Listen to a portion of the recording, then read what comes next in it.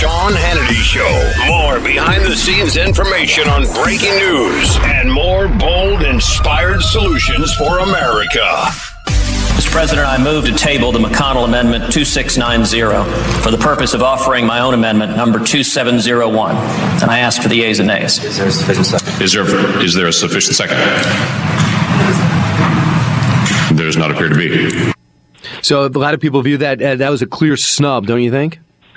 Well, Ted has chosen to make this really personal and call people dishonest in leadership and call them names, which really goes against the decorum and also against the rules of the Senate. And as a consequence, he can't get anything done legislatively. He's pretty much done for and stifled. And it's really because of personal relationships or lack of personal relationships. And it is a problem. But I approach things a little different. I'm just as hardcore in saying what we're doing is wrong. I just don't choose to call people liars on the Senate floor. And it's just a matter of different perspectives on how best to get at the end result. Unbelievable. As I said, Ted Cruz, what was he doing? Well, if Mitch McConnell lied, he lied. Why did Mitch McConnell lie? And why is Rand Paul attacking Ted Cruz? And why did they end up advancing and funding Planned Parenthood? Wasn't that a big promise after the tape started coming out? Just like the Republicans ended up funding Obamacare? Just like they ended up funding and allowing executive amnesty to go forward? Anyway, Senator Ted Cruz, 2016 presidential candidate, joins us on our Newsmaker line. These are very, very trying times, Senator. You call it the Washington cartel. But time after time after time, we are promised that there's going to be a fight. And time after time, you end up standing as the lone voice and you become the pariah for advocating the very things that all of your colleagues have advocated for. Well, Sean, you're absolutely right. Over and over again, coming up to an election, Republicans promise that we'll stand and fight, that we'll stand for principle, and the voters start to feel like Charlie Brown with Lucy and the football. They say that in September, on October, and November, but the day after the election, Republican leadership tells us, nope, we can't fight on anything. We will surrender to Obama on every single policy. It's why people are frustrated out of their minds. I think it's also why our campaign for president is getting such incredible momentum, is that people are looking for a leader who will do what he says he will do, who behaves the same the day after Election Day that he behaves before Election Day. And sadly, in Washington, there are not a whole lot of Republicans who do that. It's unbelievable. Now, let's go to where we are in the House of Representatives. And with Speaker Boehner being gone, I'd frankly like to see new leadership in the Senate. But Speaker Boehner is gone. I'm looking for somebody that will use their constitutional authority and the power of the purse. What do you expect if it's Kevin McCarthy? Are you friends with him? What do you expect? From what I'm hearing today, there's probably going to be a challenge to him from the Freedom Caucus. One of those guys, I think, is contemplating getting in. So it's not a fait accompli in any way because the Freedom Caucus would have enough votes to stop Kevin McCarthy from becoming Speaker. What are your thoughts on what should go on there?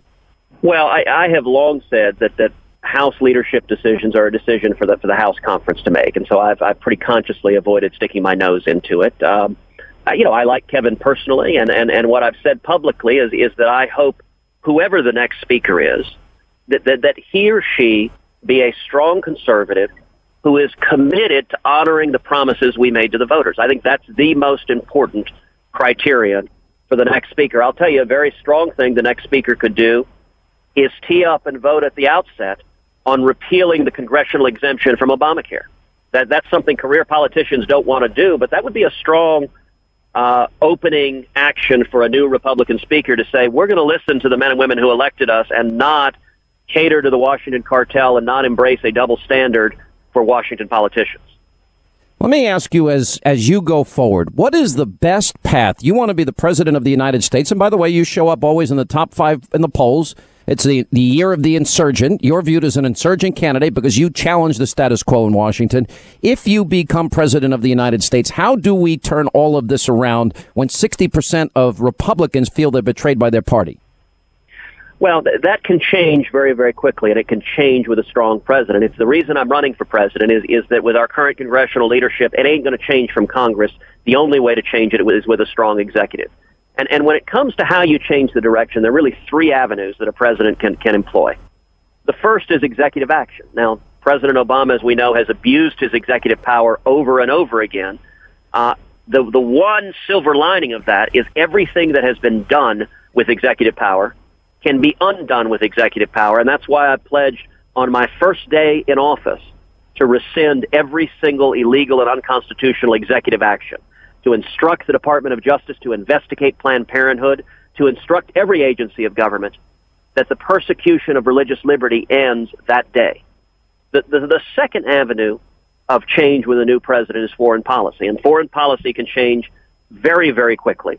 It's worth remembering in 1981, Iran released our hostages the day that Ronald Reagan was sworn into office. That's the difference a strong commander-in-chief can make. And then the third big change, Sean, is legislative. And legislative is harder. You've got to move Congress.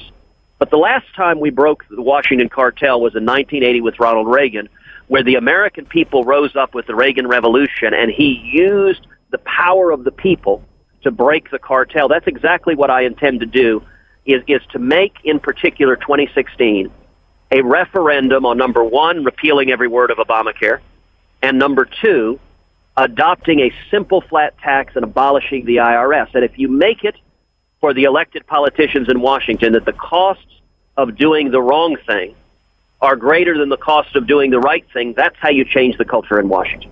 Well, I'd like to see it, and I'd like to see Republicans with a backbone. Do you have any impressions about McCarthy or the Freedom Caucus and who you might want to see as a leader in the House that might support your efforts and the things you're trying to do in the Senate?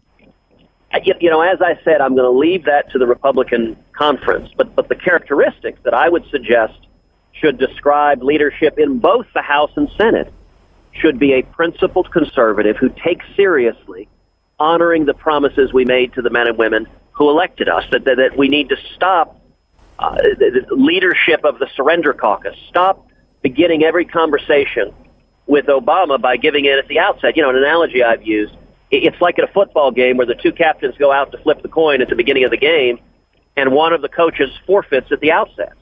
If you forfeit at the beginning of every game, you know what the result's going to be. You're going to lose. That's how Republican leadership approaches dealing with Obama. They surrender at the outset, and the reason is simple, Sean. Obama knows, leadership has said there will never, ever, ever be a shutdown. They're terrified of a shutdown. Obama's a radical, and so he understands, okay, he's got a magic ticket. He just has to utter the word shutdown, and Republican leadership will surrender, run for the hills, and do whatever they want. So he says, if you don't fund Obamacare, I'll shut the government down, and Republican leadership says, great, we'll fund Obamacare. If you don't fund amnesty, I'll shut the government down. Republican leadership says, great, we'll fund amnesty. He does that with Planned Parenthood. He does that with Iran. And the question I would pose of Republican leaders is there anything that we, the people, the voters who elected us, care about that you are willing to fight for? And I've yet to see it. They'll fight for corporate welfare, but Constitution, the issues we campaigned on and got elected defending.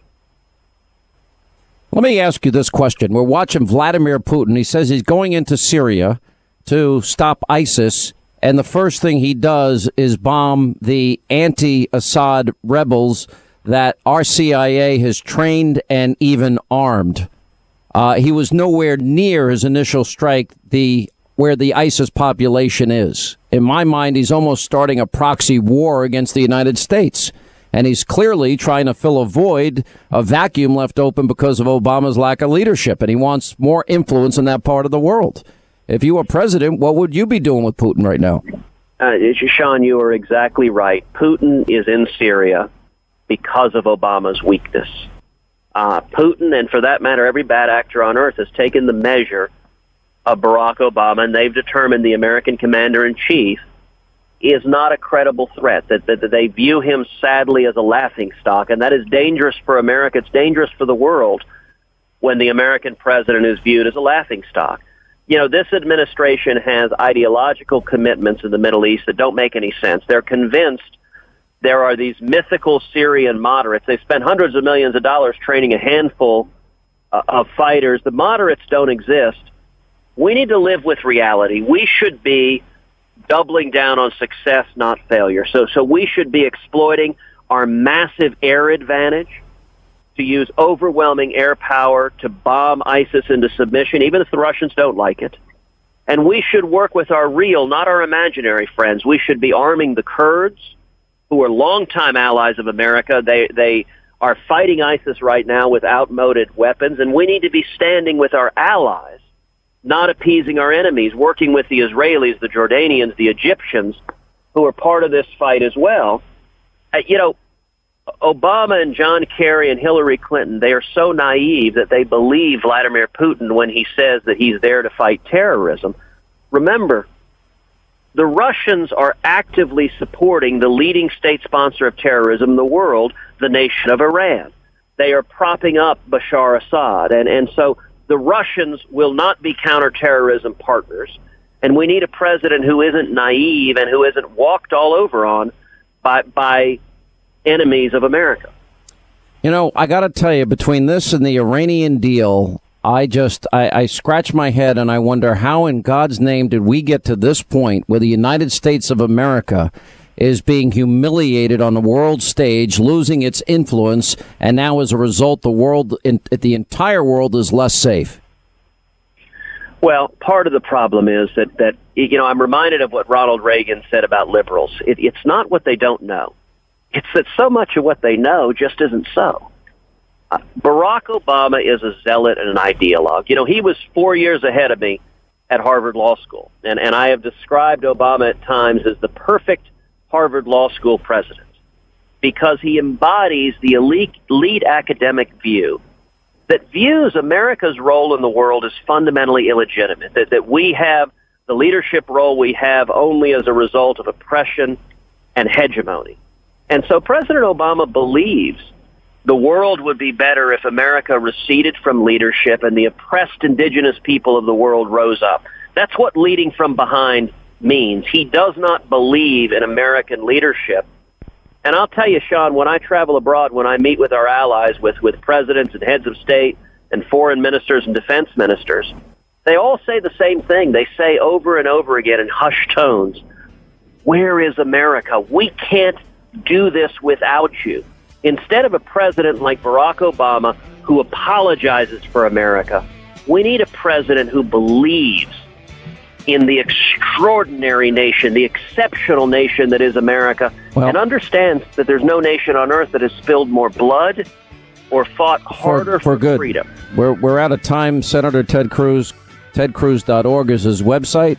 Thank you, Senator, as always, for being with us. Quick break. Right back. We'll continue.